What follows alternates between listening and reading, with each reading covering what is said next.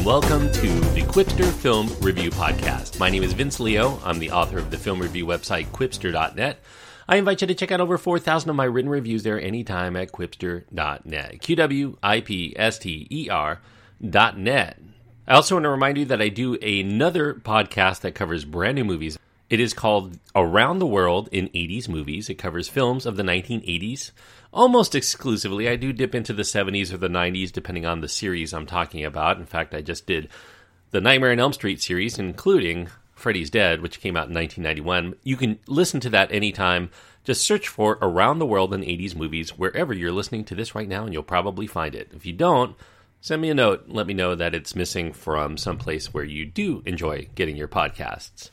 Today, we're going to be talking about a film that actually I saw a number of days ago, and I'm kind of getting this out here before I completely forget all the details. It is one of those movies where I don't have a ton to say, but I feel like I took the time to go out and see it and to review it, so I might as well deliver it here to you. The Nutcracker in the Four Realms is a PG-rated film because of some mild peril. It runs an hour and 39 minutes. It stars Mackenzie Foy, although top billing goes to Keira Knightley, Morgan Freeman, Helen Mirren, Matthew McFadden, Miranda Hurt, Eugenio Derbez, Mira Sayal, Ellie Bamber are also in this film. The directors are, actually there's two of them, Joe Johnston and Lasse Hallström get credit here. And the screenplay is credited to Ashley Powell. Mackenzie Foy, as I mentioned, the star of the film, she plays Clara, who is a teenage girl. She's suffering through grief with her father and two siblings during their first holiday without her recently deceased mother, Marie. Clara ends up receiving an enigmatic, ornate Christmas gift, the last she will receive from her mother. It happens to be this metallic contraption. It's shaped like an egg. It has this elaborate keyhole that came with no key that might fit accompanying it. She's despondent that she cannot open this egg without ruining it, and it causes her to be pretty depressed during the big holiday gala that's put on by her godfather, called Drosselmeyer, played by Morgan Freeman, who, it turns out, had created the egg for her mother. During the events of the evening at Drosselmeyer's mansion, she follows a string that will lead to Drosselmeyer's own gift to her, way out from the party and into another dimension, into this mystical and magic-fueled world called the Four Realms. Now, the Four Realms is a contentious place since the loss of their queen, who, it turns out, happens to be Clara's very own mother, Marie. Now, Clara aims to find the key to her mother's gift in these realms, while also trying to reunite those four realms that are in disarray from a variety of competing factions out to make their own role. A lot more to the story than that. Won't get into it because that would be spoilers. The Nutcracker in the Four Realms, I would say it's barely an adaptation by Disney of the 19th century traditional Nutcracker ballet from Marius Petipa.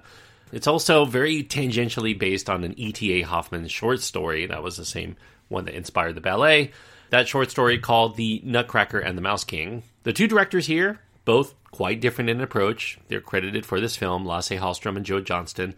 Hallström was the original director. He left the project in order to fulfill another commitment, and that left Joe Johnston to come on board pretty late in the process in order to perform not only the rest of the film, but a bunch of reshoots. It took about another month of the production to get it all finished. Even with the two different visions of this film, it doesn't really feel like a hastily put-together patchwork in its appearance anyway, although the story's pacing issues could suggest that it wasn't really a perfect transition into merging what exists with what needed to be reworked by Johnston. It's still a stunningly realized affair. It has some gorgeous cinematography, has this seamless blend of CG and live-action elements within all of those viewscapes. This is a film that puts a great deal of emphasis on its set design, its costume work, its visual design, such that even if the emotional elements within the narrative itself seem to be absent to a large degree, it is still something to behold from a visual standpoint. It's easy to get kind of wrapped up in the look of it, even if the story is not necessarily compelling you on any kind of real gut or emotional level. It does have very good modeling of the CG creatures as well.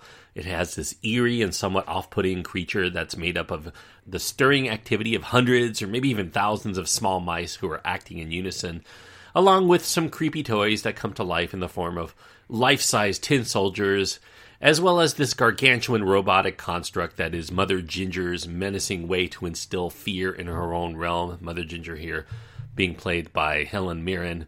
It has a very fine score. It accompanies all of this visual splendor, and along with the eye-dazzling makeup and the costume work, all of these pieces are there for a rip-roaring fantasy adventure that's based on a traditional Christmas tale and message that has entertained generations upon generations.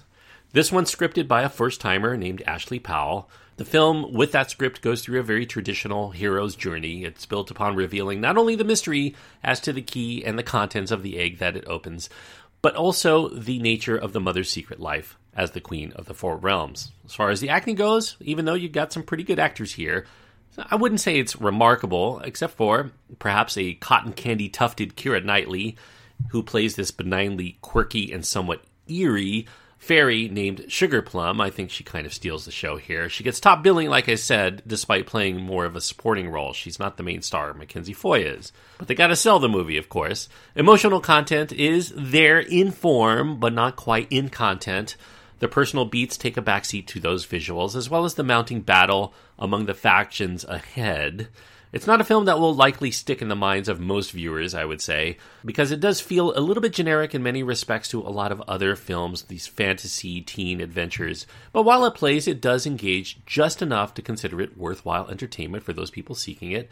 It certainly is not going to fit the bill if you want to see the story of the Nutcracker in its purest glory, because it's very loosely based on the previous works. It is relatively short for something that aims to be an epic film, but given that the story elements really aren't enough to sustain a 3-hour picture, I think it's a wise move to strive for brevity when there's not enough meat on the bone, so to speak. So along those lines, the story is not compelling without the pretty pictures. Some of the slowness and the bits of awkwardness in the pacing emerge from time to time, and there is that predictability to it throughout. But I would say, given all of that, it's also one of those cases where the journey is picturesque, it's satisfying in that way, such that a lot of viewers may find it enjoyable even when they know things are going where they're going. So, I took my daughter Lily, she's 6 years old, to go see The Nutcracker in the Four Realms. She was actually quite into the film. I was kind of into it. I didn't mind watching it. I certainly found enough entertainment value to give it a modest recommendation, but expectations should probably be a little bit lower here. Given the cast, given the directors, given the Disney brand, and all of that, you probably won't remember this film too much a year or two from now. So I'm going to give The Nutcracker and the Four Realms a passable grade of 3 stars out of 4. 3 stars on my scale means that I do recommend it for those people who are looking for this kind of movie to entertain them. If you do like these whimsical tales and a lot of eye candy special effects and that Disney charm to a certain extent, I think that there is enough here of visual pop and good music too to accompany it. There's some interesting dance sequences that pop up from time to time too, not necessarily a dance film or a musical or anything like that, but it does arrest the attention from time to time. So 3 stars out of 4 is what I'm giving The Nutcracker and the Four Realms. Thank you everyone for listening. I hope that you enjoyed the review. If you did, I do encourage you to click the subscribe button if you haven't done so already.